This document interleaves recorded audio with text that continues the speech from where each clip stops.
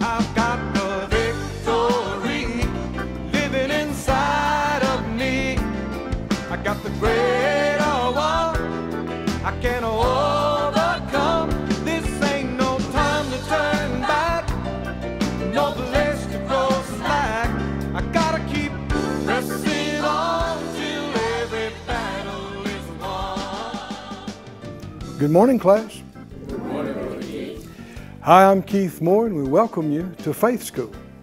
Faith School is the place where my spirit is fed, where my faith grows stronger, where I learn how to be an overcomer. There are answers, there is a way through, there is a way out, and faith is how you find it. Get your Bible, something to make a note with. Come on into the classroom with us today, and let's release faith to find it. Father, all of us are so thankful for every prayer you've already answered, every need you've already met, everything you've already brought us through. Had it not been for the Lord, we wouldn't still be here. We'd have fallen and perished many times. But you have kept us, and you have brought us this far, and we're confident you can get us the rest of the way. And so we ask for the utterance today and for the answers and direction and help. Open our eyes. Help us to see you and truth and the difference between that and error and right and wrong and good and evil, and to learn and know your ways, your good ways. We ask it in Jesus' name. Amen. Amen. Look again in Hebrews 3. Hebrews 3 and 7. We've been talking about overcoming unbelief in this series, and we're well into it. If you want to find the beginning of it and catch up, you can go to faithschool.org and look at the series Overcoming Unbelief, and you can start from the beginning. But our text says, verse 7, as the Holy Spirit says, today if you will hear His voice, harden not your hearts. Everybody say it out loud. Harden not your hearts. He said, verse 10, I was grieved with that generation. I said, they always err in their heart. They've not known my ways.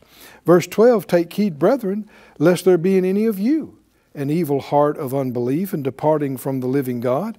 Exhort one another daily while it's called today, lest any of you be hardened through the deceitfulness of sin. For we're made partakers of Christ if we hold the beginning of our confidence steadfast to the end. While it said today, if you will hear His voice, harden not your hearts, as in the provocation. Verse 19 says, we see they could not enter in, talking about to the promised land, because of unbelief. So we've seen through this study, unbelief is absolutely an evil thief. It robbed them of a blessed life. And it can even rob people of heaven, rob people of eternal life. We've said it's about the worst condition a human being could be in. And it's not that you can't help it, it's always a choice, whether you believe or whether you don't. So we've been studying this to learn and identify these characteristics of unbelief, so that we don't ignorantly, foolishly yield to it and not even realize what we're doing. So that's why we're taking time going through all these cases, and I know it's not all of it's, fun and exciting to see how bad they messed up, but there's something better than learning from your mistakes, right?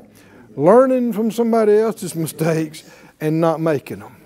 Avoid it. We do not want to be robbed like they were robbed. And that's not just my theorizing. Can you see he kept saying, take heed, brethren, lest this happen to you.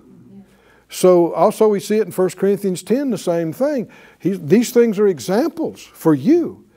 The Bible gives us both. Examples of faith and obedience, and we spent months in Hebrews 11 talking about those. But also it gives us examples of unbelief and failure, what not to do. And the more familiar we are with that, then we'd recognize those symptoms in our own life. And instead of just yielding to them, we say, oh no, I know what this is. I am not doing this. and you resist it and overcome it. Hence, overcoming unbelief. Go to Numbers, if you would, the 16th chapter, and let's look at the 11th event of their unbelief. And this was a full-blown movement of rebellion to remove and replace their God-given leadership. Now you'll find, like we said earlier, this is always the enemy's tactic and effort. Now he's subtle about it. He's not obvious. But he is always, every day of your life, trying to remove and replace God in your life. His presence, prayer, His Word. I mean, haven't you seen that in the country, in the world? The enemy removing God. Is that right? Take God out of the government. Take God out of the school. Take God out of this. Take God out of entertainment. Take God, and what? And then what? Replace it with what? Huh? Something bad. Something from the enemy. Something that's a lie. Something that steals, kills, and destroys. Remove and replace so he can still kill and destroy. But thank God the Scripture says we're not ignorant of the enemy's devices. So we're not going to let anybody or anything take God away from us or replace Him with something else. And you see, the thing that was directly connected with this were the men, the people God chose. Leaders and ministers and all these kind of things with the church and the things of God, they're people like you. And they don't know everything. And they've made mistakes. And they're capable of making mistakes. And you can't value or even completely agree with everything that every Christian leader, pastor might say or do. They could make a mistake. And you got the Holy Spirit. But you must respect the place, or else you disrespect God's choice. And everybody, even though we are equally loved of God, have equal rights to salvation and the Spirit and healing and answered prayer, we don't all have the same place in the kingdom, in the body. How many remember passages like 1 Corinthians that says, God has set in the church, first apostles, secondarily prophets. Is that right? Yes. And he goes down. What does it mean, first, second, set in the church? Then he says, are all apostles? What's the answer? No. So we see this same kind of defiant questioning about everybody's holy. All the people are holy, and the Lord's among us. This is actually devilish language, devilish talk. And you can begin to see how subtle he is, how tricky he is. Because, have you remembered, the devil quotes Scriptures? Did he quote Scriptures to Jesus? Yes. Does he talk about God? Yes. Oh yeah. See, he doesn't come obviously. The Scripture says that the enemy himself and his representatives are transformed into angels of light. He never comes to you as the devil. That's too easy, right? That's too obvious. The enemy and his representatives, they always try to fool you that they are from God. That's the danger. Now let's read this and you'll see more what we're talking about. Chapter 16, Korah, Dathan, Abiram, On. They took men, they rose up before Moses with 250 princes of the assembly, famous in the congregation, men of renown, and they gathered themselves together against Moses and against Aaron. And they said, you take too much on you, seeing all the congregation are holy. One translation said like this, enough of you. Or they said, we've had it with you, Moses. We've had it with you, Aaron. You think you're so spiritual. You think you're so holy. You think you got a direct hotline to God. Well, guess what? God did talk directly to him. Yes. Is that right? Yes. Who put you in charge? God. Is that right? But see, and here's something that's baffling almost. And it even gets more so into this passage. Had these people seen anything? Had they seen any miracles? Yes. They saw 10 major signs and wonders in Egypt before they ever left there. What have they seen since they left there?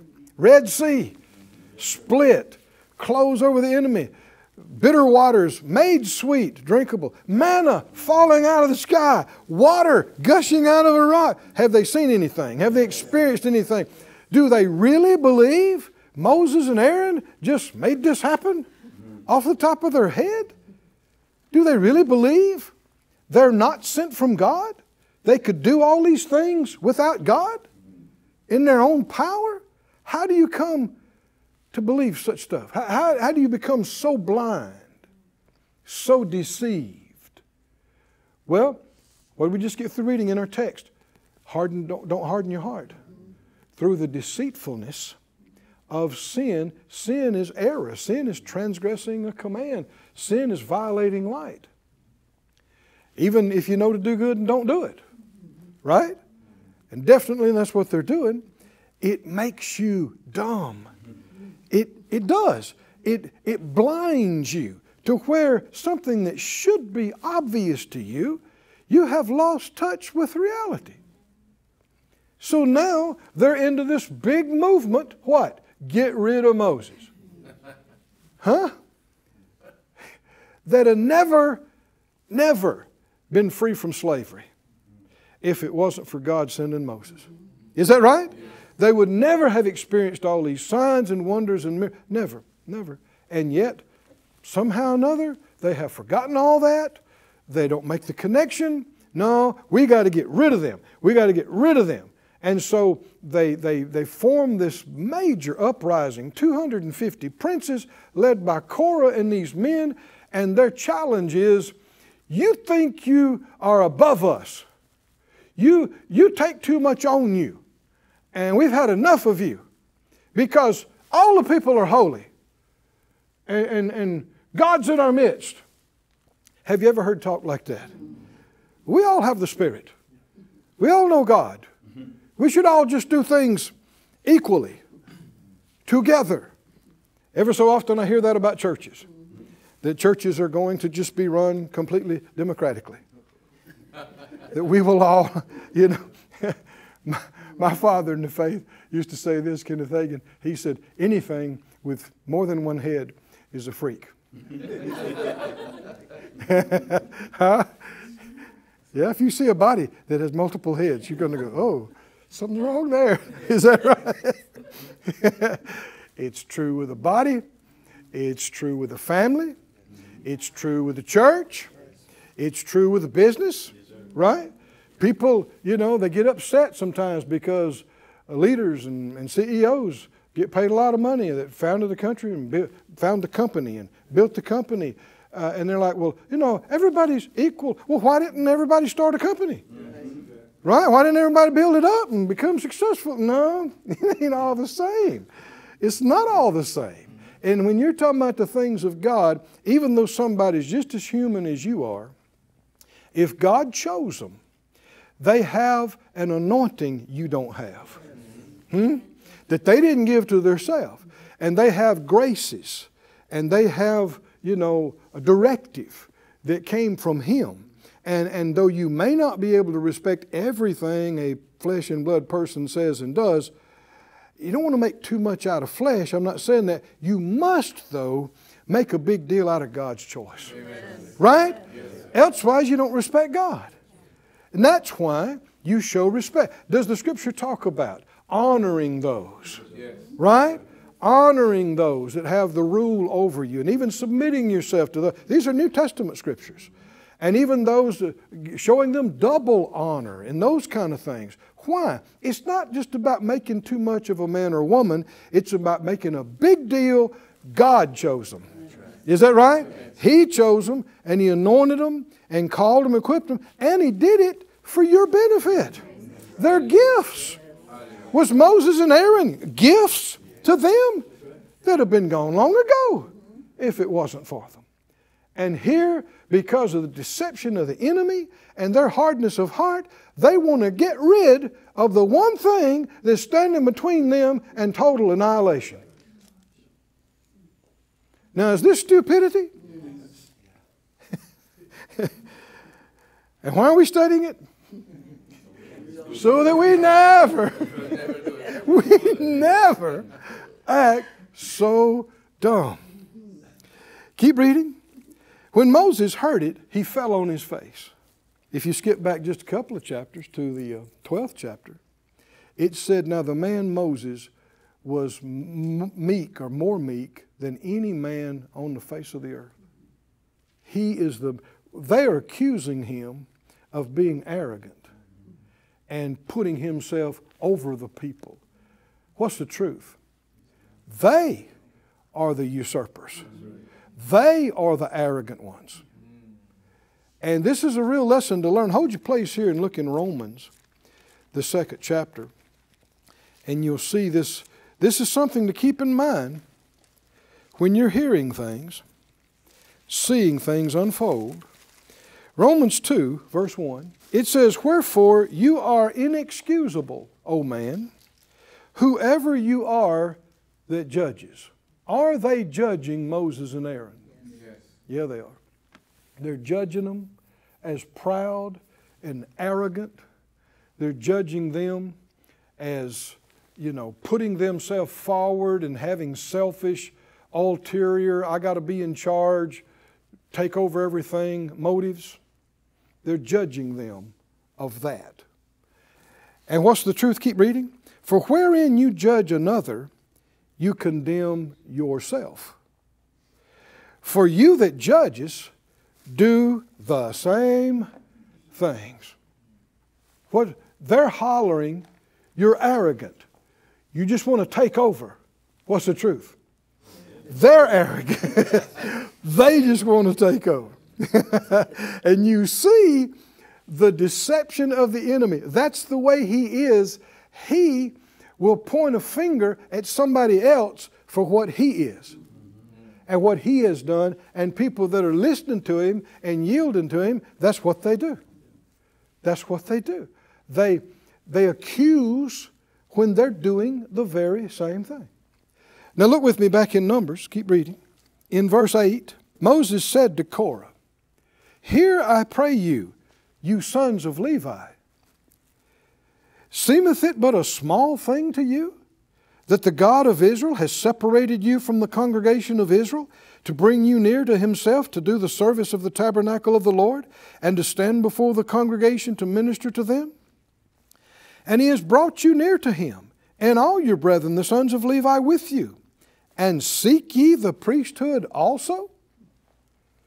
For which cause both you and all this company are gathered together against the Lord. He said, that's why you're doing this. You're not satisfied with what God gave you. You want the priesthood. They're saying, well, all the people are holy.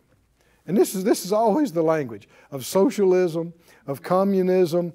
Everybody's equal and everybody's the same. Yeah, they're planning on taking over. And it ain't going to be equal. They're liars. That's the devil. He's a thief and a liar and a deceiver. And he said, he told off on them in front of the whole congregation. He said, this is what's going on. You're after the priesthood. This is the same junk that the devil did. Lucifer was made a beautiful, amazing, gifted, talented being. But wasn't enough for him. He said, no, I will exalt my throne. I will be like the Most High. See, he's trying to use faith principles and speaking words and releasing power to usurp and rebel against God. And God said, you'll be brought down to hell.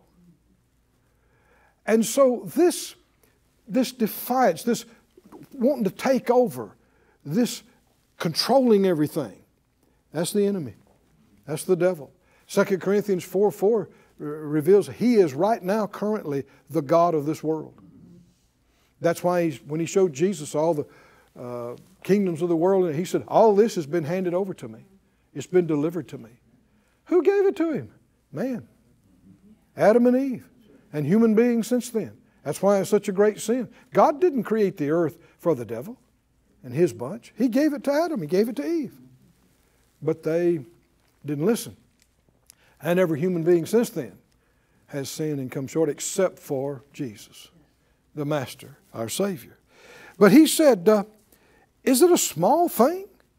See, again, characteristic of unbelief is that it is disrespectful and unthankful. He said, God has called you and your family close to Him. You get to handle the holy things of the tabernacle. You get to do the sacrifices. You get this. Only the Levites could do that. Nobody else could do that. Nobody was allowed. That's what this whole thing is going to begin to uncover. And then the priests, though, had a place over them. And that's what they didn't like. And Aaron and then his sons were the priests. And really, the Levites, their helps ministry to Aaron and to the priests. And what they're trying to do is they don't want to be helps ministry anymore. They want to take it over. They want to do what the priests do. They want to be in charge, but they're not called to do that. They're not anointed to do that. And they don't realize it. They can't do that. But because of their defiance and rebellion, here's what the Lord told Moses to do with them. Back up then to verse 4. Moses heard it. He fell on his face. And he spoke to Korah and all his company and said, well, tomorrow, even tomorrow, how many know that's not long off? The Lord is going to show who is His and who is holy. You know, that's always what you want to do. Don't defend yourself. Let the Lord do it. Again, we're back to faith, right? Trust Him to defend you and take care of you. He said, vengeance is mine, the Lord said. I will repay. Don't do it. Don't try to do it yourself. You wind up, again, you judge them and try to make them pay. What's going to happen? You're going to get judged. And you're going to have to pay. He said, the Lord will cause him to come near to him, even him whom He has chosen, He'll cause to come near. This is what you do. Korah and all his company, take you censers, put fire on them, and put incense in them before the Lord tomorrow, and it'll be the man whom the Lord does choose, he will be holy. You take too much on you, you sons of Levi. That's what they said to him. Now, what's he telling them to do? You want to be priests? Only the priests could offer the incense. Everybody knew that. And this is not something that was a foreign thought. There's experience in this very thing prior. Let me see if I can find that. There had already been those who tried to do that. Go back to Leviticus, the 10th chapter, if you would. Leviticus 10. He said, take everybody, tomorrow, show up, bring you a censer, put incense. Only the priests were supposed to do this. Only. He said, but you do it. Why? Because he perceived by the Spirit of God, they're trying to take the priesthood. They're trying to take over. And in Leviticus 10, when fire fell from God and consumed the sacrifices, right after that, Nadab and Abihu, the sons of Aaron, now these are priests, they took them censers and put fire and put incense and offered strange fire before the Lord, which He commanded them not. He didn't tell them to do this. This is something they just came up with on their own because they wanted to exploit the moment. Fire had fallen, so now they want to jump out with their little censers and fire and act like they had something to do with the fire falling. Well, then some more fire came out and devoured them, and they died before the Lord. Now the whole congregation knew this. I mean, how could you miss it? It's like lightning plasma came out of the sky, and they were disintegrated. And next thing you know, the metal parts were just spinning on the ground, laying there. And so Moses said, okay, we're going to let God show who He wants. So you get you some censers, what, like Nadab and Abihu, and you show up tomorrow and you bring in, and here's what you just shake your head thinking. They said, that's what we'll do. We're going to do it. We're going to show up. And they all showed up the next morning with their little censers in the fire, and you're thinking, surely nobody's this stupid, right? Somebody said, what happened after that? You have to come back next week because we're out of we're out of time for today. Everybody said out loud, I live by faith, I walk by faith. I overcome the world by faith. I am strong in faith, giving glory to God, and I will not be this stupid. Thank you, Lord. We'll see you again soon back here in Faith School. I've really enjoyed being with you again this week in Faith School. I sense that we're making progress. We're growing. I always like to thank all of our partners for praying for us, believing with us, sowing into us. I know a number of you are partners. And we're talking about today that unbelief is unthankful and disrespectful. Well, faith's the opposite. Faith is respectful and thankful, and that's true where your finances are concerned. The Lord said, those that honor me, I will honor. And He said, honor the Lord with your substance and the first fruits of all your increase, and your barns will be filled with plenty. So it's very important, anytime you're giving, you're sowing, you don't just do it in a routine way, but you say, I value this, I want this to go, I'm sowing good seed into good ground, and then you believe for abundant harvest, because when you honor Him, He will honor you. Lord, I pray over all of our partners today, and I thank You for them, and because they've sown into us, I have every right to believe with them and speak over those things, and I say, be increased, be enlarged, be empowered to succeed.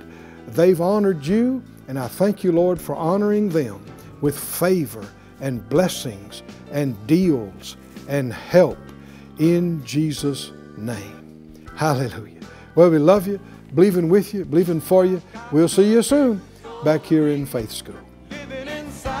Thank you for joining us at Faith School. Class is dismissed for today, but you can watch this and other episodes of Faith School free of charge at faithschool.org. For more information, visit our website or call us at 941-702-7390.